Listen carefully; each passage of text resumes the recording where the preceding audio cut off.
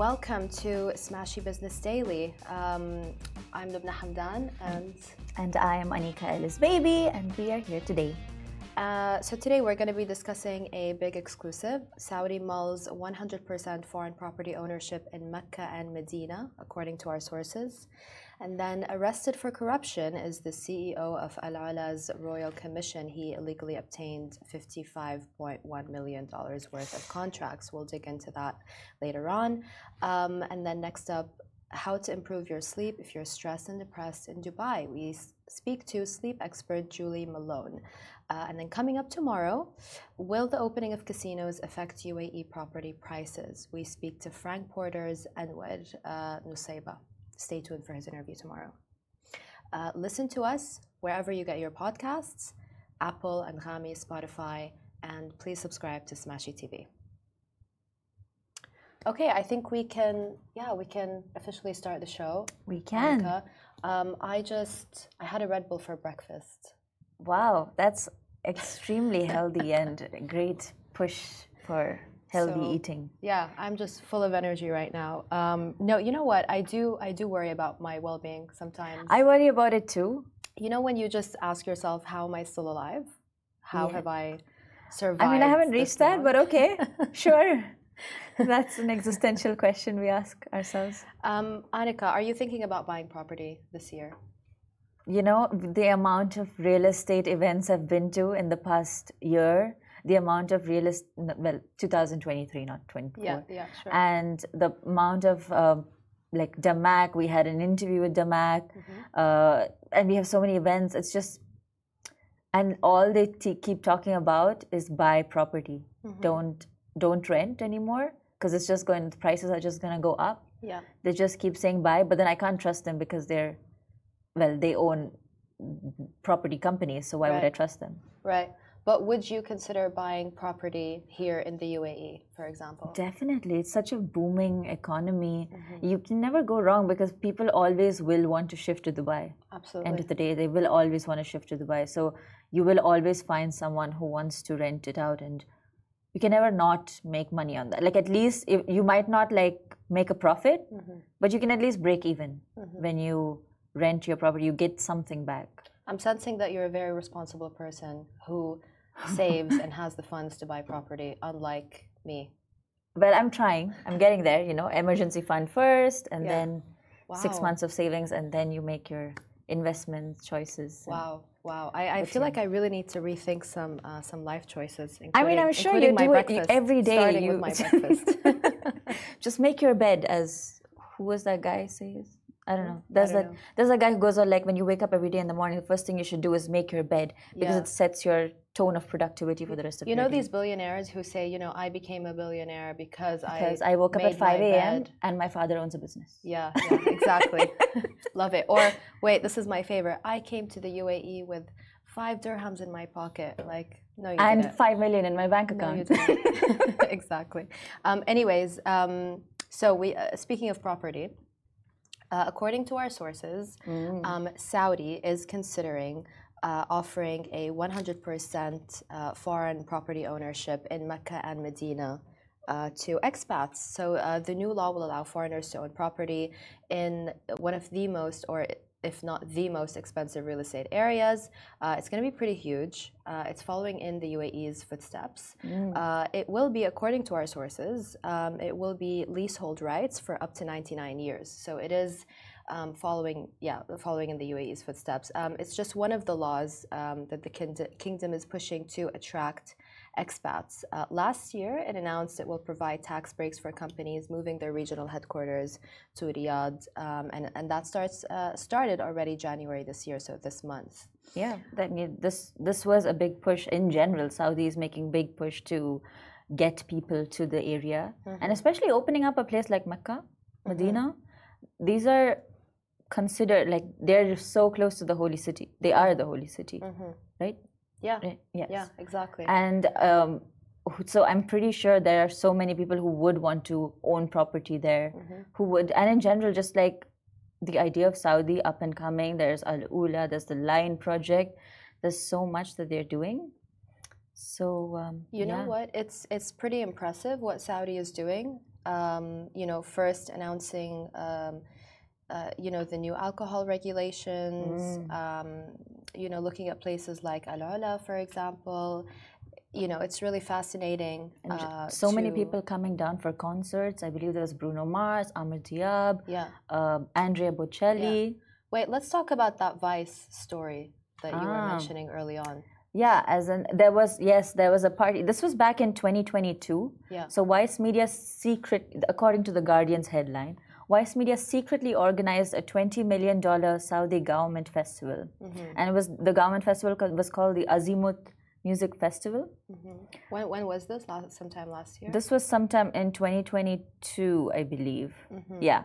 Okay. The article was published on 1st Feb 2022. Yeah. So, yeah. The Guardian just loves to hate on the UAE and Saudi, For sure. and it really gets to me. But I think one of the shareholders of Vice is yes. So basically, I remember I've been a long time follower of Vice because I really liked their deep dive investigative method, and then for a while there was a lot of projects like the line, anti-Saudi, talking about all the corruption that's going on and how they're doing so many like these things and how the line project is not feasible at all. And then suddenly I see one day this report that that Vice Media is being acquired, or there's a Saudi shareholder has joined, or something. They've now got some kind of investment or money from Saudi. We probably should have double-checked that before we started the show. We probably should have. It's okay. We're only human. No. But I'm sure this happened. There's something related to Saudi, getting money from Saudi. You know what? I'm loving that for Saudi. There's a lot of talk about, and I think we'll talk about that tomorrow. But I think Western media is petrified of Emirati/Saudi ownership of their publications, and I'm just loving it. It says something about journalism in general, also, like the field itself. Yeah. Like a person has to own the business for them to at least consider reporting fairly, You know what? I just feel like Western media, especially with everything that's happening in Palestine, there is no such thing as objective Western media coverage. For sure. They did it with Ukraine when they just ignored the Donbass war, which was going on for 7 years, and nobody cared about it. Then they went big on, putting Zelensky on the cover of Vogue, which was ridiculous. And then, not even covering the ICJ trial, for example. Oh, yeah, they didn't even screen it. Yeah, so you know what, Western media, well, I guess the Emiratis and the Saudis are coming for you, and... For sure, it's objectively and I'm really here for it. Yeah, I'm here for it. Speaking of Vice, by the way, I remember just like an interesting story. I remember interviewing Shane Smith, one of the co-founders in Dubai a couple of years back, and it was about, I would say, like, I don't know, 11 a.m. or something, and he instead of a coffee, he asked for a double vodka on the rocks. Wow, Shane Smith. That says a lot about the state you're just built different. Anyway, I mean, you're on that path technically. Red Bull in the morning. That's your breakfast. No. None of that stuff for me. I'll draw the line at energy drinks.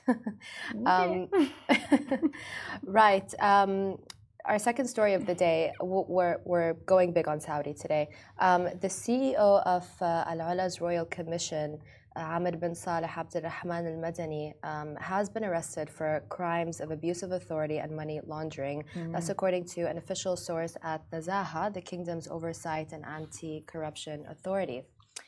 So he illegally obtained $55.1 million, which amounts to about 206 million Saudi riyals, worth of contracts for the National Talents Company, which he co-owns from the King Abdullah City for Atomic and Renewable Energy before joining the government sector through the help of a relative. So he maintained the ownership in the company while recommending it to the Royal Commission of AlUla, which allowed his company to obtain projects valued at 1.3 million Saudi riyals, which amounts to about $346,000. It's not that big of a number. $346,000. True, especially for Saudi and in Saudi. I feel like there's a bit more to the story, but well, we're not going to get into that now, but but I do think it's fascinating to see Saudi crack down on all of this corruption. For sure, it is. It really sets the precedent for what you can expect. Sure, move your business, move your headquarters, get the tax break, but be careful. Like, don't step on wrong toes. Don't do stupid things. Yeah. Pardon my French. Right. Yeah, I mean, I guess it's just cementing, business ethics in the kingdom and another thing to attract investors and ethical investors. Attract foreigners to the kingdom. Right. Annika, thanks for joining us today. It was my pleasure. It was great chatting to you. I love trashing on capitalism. As always. Okay, so coming up tomorrow. So right now we're gonna stay tuned. We're gonna put on Julie Malone's interview. She's talking everything sleep. And there are some really interesting facts there, like what is a nappuccino? Apparently, if you want to have a nap, you have a cappuccino, and it helps you go to sleep, apparently. That's true for me. I drink coffee, I fall asleep. Yeah. Like a warm cup. Me too. Apparently, if you do it immediately, you do fall asleep. So, right, that's up next with Julie Malone. Thanks for watching, guys.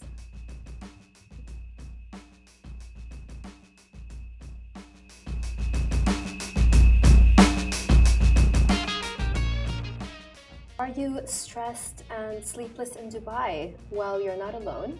Whether you're a toddler or a top-level CEO, Julie Malone is here to help you get better sleep. Welcome, Julie. Thank you. You're the founder of Nurture to Sleep, and you're also the co-host of the Sleepless in Dubai podcast. Yes. That's pretty cool. But before we start, you're going to celebrate your wedding anniversary in a couple of months' time. It'll be 40 years. It will. And my question is good sleep the secret to a happy marriage? Is that what it's actually all about? Tell me the secret to such a happy, successful marriage. I think like anything, there is no secret. And it all comes down to really good communication and honesty. And recognizing and being realistic with your expectations, like the same with sleep. You'll have good sleep and not so good sleep, but that's okay. And you'll have days where you as a couple have a hard time, but that's okay too. And I truly believe, and again, it's the same with sleep, there is such a huge adversity gap at present. And what we have to remind ourselves, though, is that it's only going through that adversity and coming out the other side is our relationship strengthened. So I think that's probably... Absolutely. I completely agree with you. And I mean, this is so relatable for so many people. We live in a really fast-paced city, and people in cities don't get as good of a nighttime sleep as people in, living by the countryside. How can we get better sleep in the city, Julie? I know it's not an easy question. Well, it is an easy question when we are looking at where we're coming from. And also to think, the country actually can be very noisy with lots of different animals. So rooster wake-ups at 5 a.m. Yeah. So I think in any environment where we are, there is always going to be challenges to our sleep. But of course, the biggest challenge to our sleep now is that we are a society that is always on 24/7. And, like we've said previously in terms of the next Netflix CEO, when he was appointed, he said, I'm going to wage war on sleep. So all of these challenges are really, really hard to do in finding our way to what works for us as an individual with our sleep. You know what? I know so many people who don't own TVs in their homes because they were just saying that they were getting addicted to Netflix and binge watching shows. And now that they've given up TV, they sometimes watch things on their laptop or connect their laptops. Yeah, which is worse, but they have, they've really decreased their screen time. So yeah, that's a pretty awful thing to say. No, it is.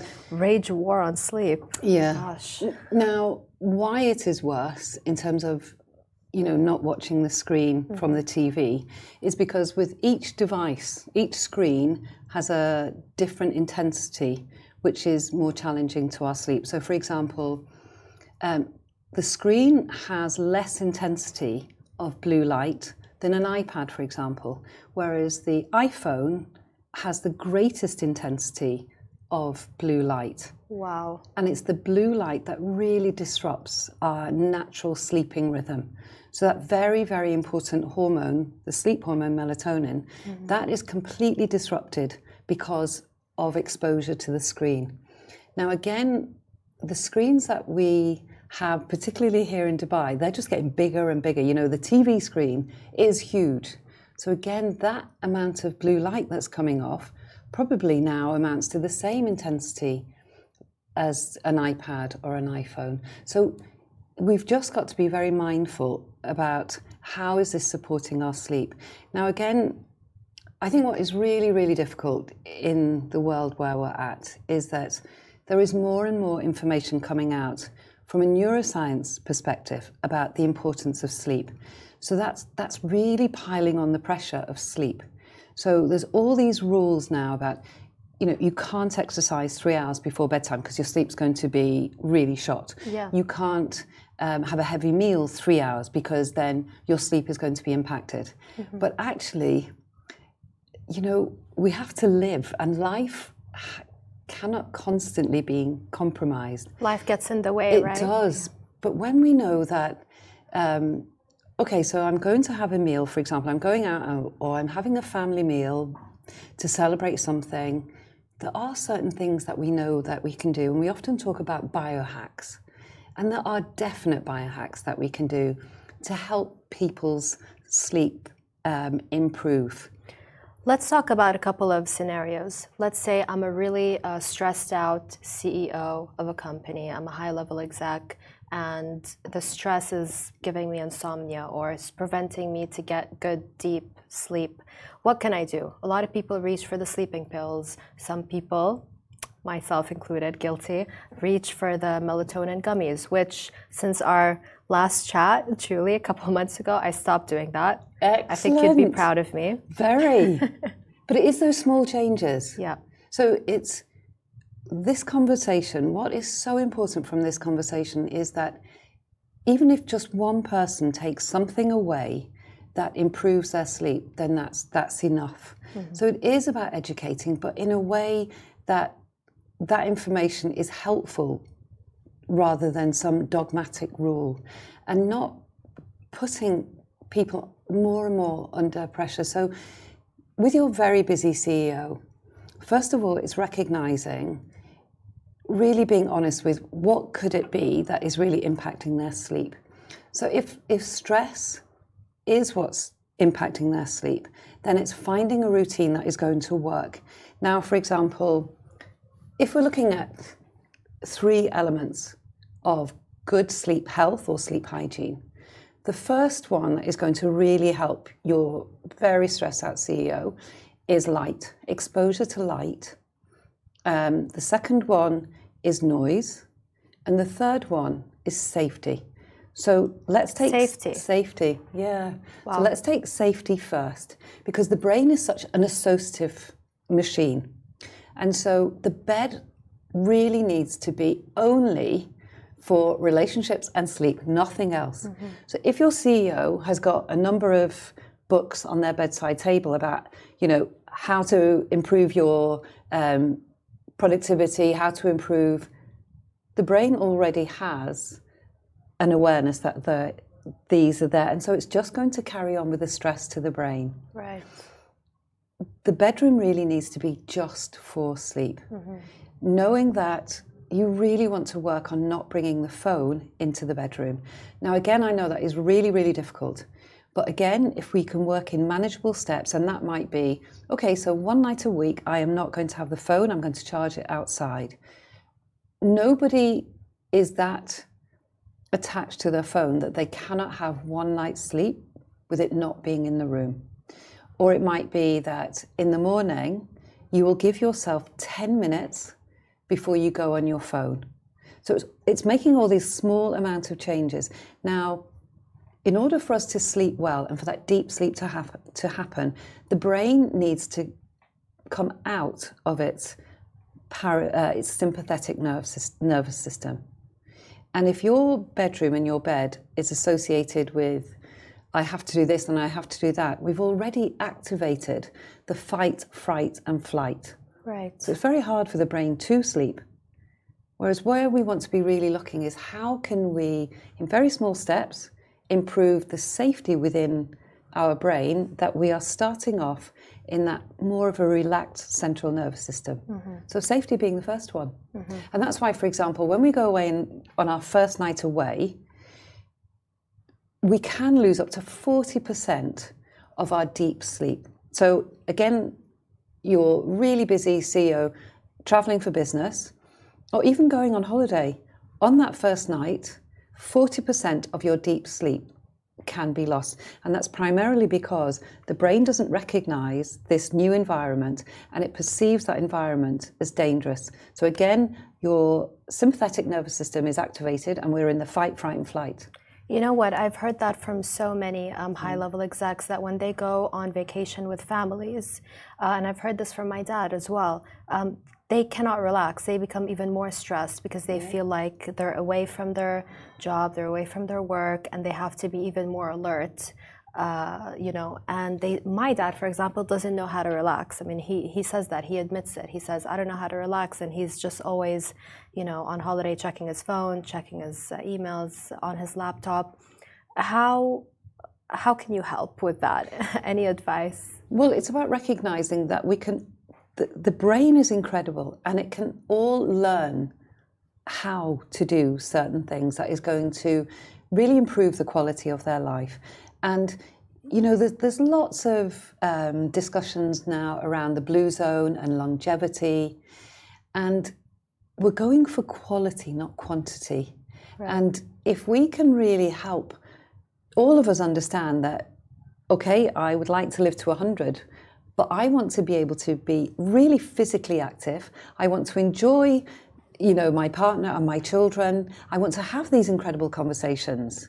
And I want my brain to be healthy. That's where we really understand about how to make these changes. And these changes can be made. Mindfulness is so helpful. And I know, like, for example, Matthew Walker, one of the leading neuroscientists in the world, particularly when it comes to sleep, he was constantly being told about the benefits of mindfulness. But as he said, listen, I'm a hard-nosed neuroscientist. Mindfulness? No. But the research was so compelling that he had to look at the research. Right. And it really was showing us how the brain perceives certain environments. And it takes us out of that fight, fright, and flight, which means that our central nervous system, the inflammation is brought down, and our whole system is being activated in a positive way. So mindfulness is something really important, but it's got to be relevant to your father. Yeah, sure. But it's starting small and relevant to all of us. Yeah. Okay, let's say, I'm laying in bed, I'm not able to sleep. Is there a quick fix? Okay, so no, there are no quick fixes. However, what we need to recognize is our sleep begins from the minute we wake up in the morning. And if we do 3 things, it's really going to help us. Now, whatever order you do it in, but as long as we can do them. So the first thing that you're going to do, because remember, light, temperature, and sound, or noise rather, but light, expose your eyes and the brain to as much natural light as possible.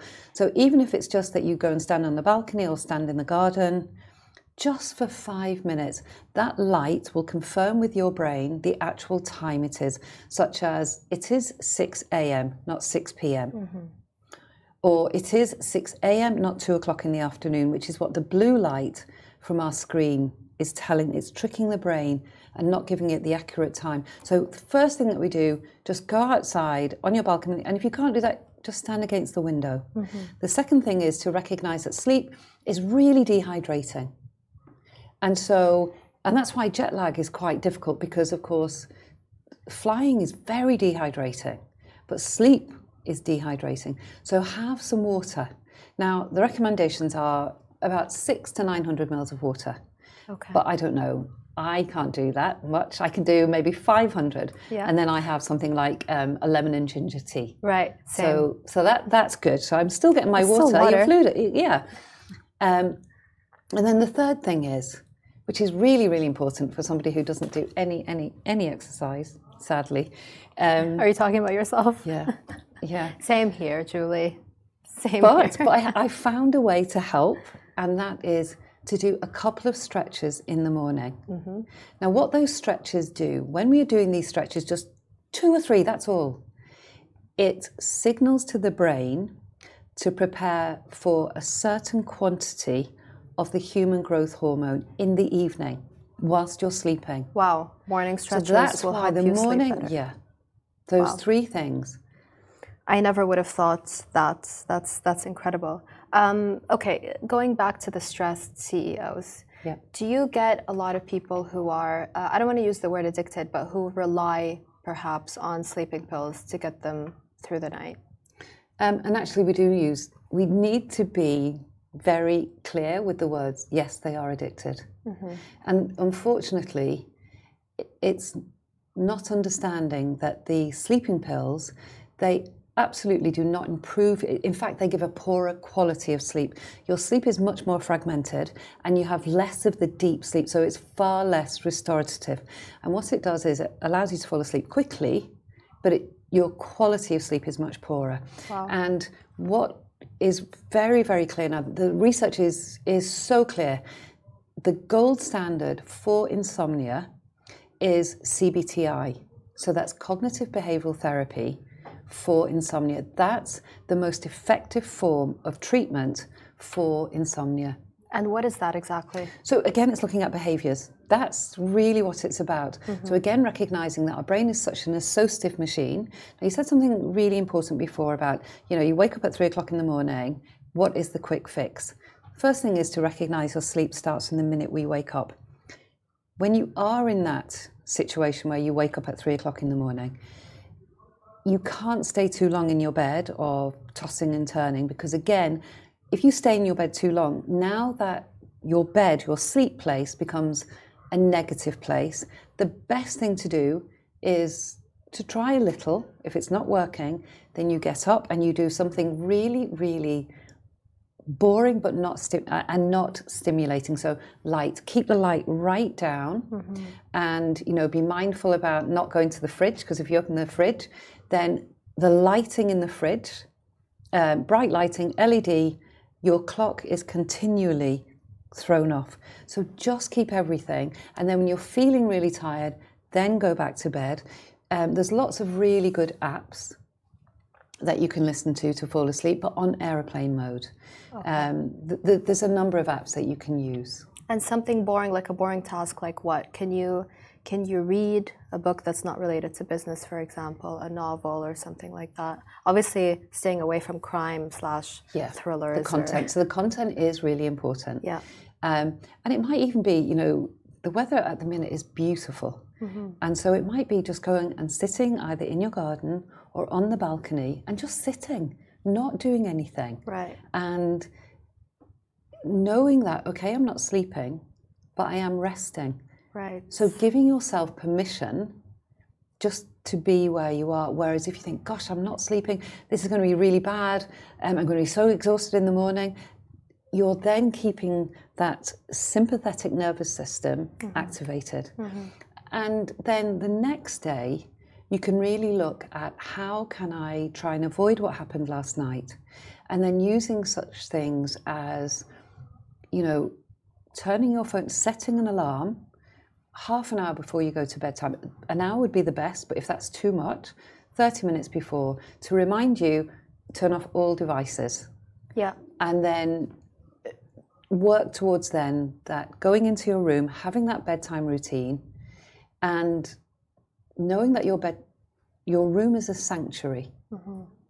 So it could be that your room might be too warm, and that is absolutely having an adverse effect on your sleep. Colder weather, we spoke about this earlier, colder weather is actually better. Much, much better for sleep. So you're looking at temperatures somewhere as cool as 19 or 63 to 65. That's the temperature that the body works best to support sleep. And, if you have a partner who can't sleep that cold, then it's their problem, Julie. No, no, not at all. There's always ways around it. There really is, and that's what our brains does best. Problem solvers. Let's problem solve. True. And you can get these chili pads that you can put on your side of the bed. Okay. And you can put them on half an hour before you go to bed, so you can turn it on, so you get into a cool bed, and therefore your whole thermostat is supporting your sleep, and yet your partner's not impacted at all. If your partner doesn't like the room being cool, paradoxically, you can do something like put on some woolen socks. Right. And that's because there's some cells within our extremities that when we keep them warm, it actually cools the core body temperature down. Wow. So that there are things that we can all do which aren't great big solutions, but working in small steps. You know what, this is so fascinating, and I love sleep, and my friends make fun of me for it, and they're always like, Lubna, you know, how much sleep can you really, you know, like how much sleep do you really need? And I'm like, I do need a lot of sleep. How much is a lot? What would you say is your sleep requirement? So I would say a minimum of 8 hours is my sleep requirement. But you know, during the week, you're busy, you're stressed, you don't actually get those full 8 hours. Like personally, I don't. And then I try to make up for that over the weekend. Which you can't. Which I can't. Yeah. So, because what we're almost looking at here is bulimic sleep. Right. Where we're going from not hardly any, but very little sleep during the week, and then masses at the weekend, which is also not healthy. So should I make up for the sleep over the weekend, or should I continue waking up and sleeping at around the same time and try to maintain that? That's one of the most important parts to us sleeping better. Now, interestingly, if we're looking at your really high levels exec, you know, who they will say to you, I can't sleep. I haven't got time to sleep for 7 or 9 hours, because it's not 8, it's 7 or 9 hours, just by pure maths. Yeah. So, but if the quality of their sleep is 6 and it's good quality sleep, that's what we're looking for. We're looking at completing all the sleep cycles and all the benefits of that full sleep cycle. So really focus on quality, not just quantity. And you were saying before about 8 hours. Now, we know that the adult sleep cycle is 90 minutes in duration, which means we are either a 7-hour sleeper or a 9-hour sleeper. Right. I think it sounds like you're a 9-hour sleeper. Definitely. Yeah. And I'm a 7-hour sleeper, for example. Okay. So it's about knowing what my sleep need is and then working towards it. And again, if you don't get it that night, it's all right. How can I just give myself half an hour more tomorrow night? Or what can I do to improve the quality of my sleep? Such as, okay, I know that perhaps I might have a lighter meal tomorrow night. And that would be, you might have some grilled fish and some grilled vegetables, and therefore you only need a 2-hour break before you go to sleep. Now, the reason why this is really important about the timing of our meal is when we eat a meal too late into the evening, then it ramps up our core body temperature, and then it is in complete conflict with the melatonin. Okay, I have a question for you. How do we know how many hours of sleep we actually need? By how do we need an alarm clock? So, for example, my chronotype is that of an owl, which means my melatonin comes in later and leaves later. So I'm not a morning person at all. Me neither, Julie, and I have to do a morning show every day. Which is counterproductive to your actual biology, to your specific biology.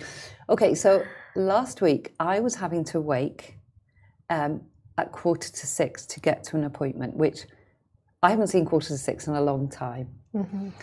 But the night before, I had to be very conscious of just getting to bed for me half an hour early, which is still really hard. But doing all these things, such as having a lighter meal, really exposing myself to dimmed lighting, particularly around 4. So that's a good biohack. Okay. Exposure to lighting around 4 o'clock in the evening reduces the impact of the screen later. So can you see how there is definite ways around it? So I knew that, but that's my chronotype. Now, interestingly, I was really anxious and I set my alarm, and I was so anxious that I would but I woke before my alarm. So that was telling me that I had my 7 hours, I woke before the alarm, so I know I'm a 7-hour sleeper. If you are consistently requiring the alarm or pressing that, snooze button, I hesitated because I don't know about snooze buttons, in that it is the worst thing for your sleep. It is the worst. Oh dear. Okay. So that's why it wasn't there in my brain first. But yeah, so that's how you know. Right. Okay. I could stay here all day chatting to you about sleep, Julie. One last thing. It's a special question from our producer, Hisham. Hisham, this one's for you. He says that he needs like 10 hours of sleep. How can he lessen that? Because he doesn't actually need 10 hours of sleep, right? How can he change that? Is it through those small biohacks like eating a lighter meal, making sure you don't consume too much light from your screen, not watching too much TV? What advice can you give Hisham? If he feels he needs 10 hours, then that's telling you he's absolutely not getting enough sleep. So there's a very definite issue with the quality of his sleep. Right. So it's more about how can I improve the quality of my sleep. So looking at stimulants as well. Stimulants really impact our sleep. A cup of coffee, for example, contains about 100 milligrams of caffeine. And then 12 hours later, you have 12.5 milligrams still left in your system. So that's one cup of coffee. You then have a second one. Now we've got 25 grams of your coffee, 12 hours later, still left in your system. Right. So it's looking to see. Now, it's not that coffee could be disrupting, but we have slow and fast processes of caffeine. And we're all different, so it's about recognizing. So I know for me, for example, if I have coffee or caffeine after 2 o'clock, I know it impacts my sleep. So it's just having an awareness of what impacts you, because what impacts somebody else will not have the same impact. Sure. One last thing about coffee. Yeah. Can you walk us through the nappuccino? Yes, certainly. When coffee can actually help you go to sleep. So where the nappuccino comes in is that, say you've got a really, really important brief that you feel that brain fog because you are tired. What will be really helpful is if you have a cup of coffee. Now it's got to be a decent cup of coffee, and you have a cup of coffee, and then you immediately go into a nap. And what that means is when you come out of the nap, because if we're looking at NASA, according to NASA, the perfect nap duration is 26 minutes. Okay. So, but if you have this nappuccino, when you come out of that nap at 20 minutes, then the caffeine is kicked in and you wake up really ready to go, and that fogginess is gone. So a nappuccino can really give you that burst of energy that you need, and it can also be really helpful with jet lag. It's how we use things. So there's nothing to say, no, you can't have that, no, you can't. We can't do that. We're adults. I completely agree with you, and I was arguing about this with our boss Richard the other day. So Richard, if you're listening, there's an expert here to prove you wrong. So just saying, he doesn't like to drink coffee, and I was arguing that I can't live without coffee, or perhaps I choose not to live without coffee. Just very quickly, because I know we're wrapping up, but coffee is actually a really incredible antioxidant. So it's not bad, but it's how we use it. Yeah. So 2 cups of coffee, you have that antioxidant impact, but after that, you're not. Now, the other thing is, I had one client who was really addicted to his coffee. So he said he was going to go cold turkey, which we shouldn't ever do, really. But anyway, he chose to. That wasn't working for him. Yeah. We looked at all these amazing teas, wasn't working. Then something, just showing you how old I am now, but I remember drinking a chicory root. Okay. Now this has been his savior, in that you can buy it now as a blend. So you can buy it the same as coffee. Okay. So you have the ritual of, in the French press, and in the morning when you wake up, which of course we don't have our first coffee until an hour and a half after we've woken, because otherwise that's not beneficial at all, and you've just wasted the benefit. Oh, really? So 1.5 hours after you have woken, then have your coffee. But he now is able to sit, because he loved having his coffee with his wife. That was their ritual in the morning. Yeah. And in this blend, And the best thing about this chicory blend, it's really good for his microbiome. Nice. So we can find ways. We've just got to look at what's going to work for you. Yeah, absolutely. Julie, thank you so much. Always an incredible conversation with you. You're welcome. And I just wish everyone a really good night's sleep. And if they don't get it tonight, it's okay. You can do better tomorrow. You can do better, and you can also contact Julie and contact Nurture to Sleep to help you. So thank you, Julie, again. And please subscribe to Smashy TV to watch our podcasts, or listen to us on Spotify, Apple, and Khami, or wherever you get your podcasts. And yeah, we'll see you tomorrow. Thank you so much. Thanks, Julie. We didn't say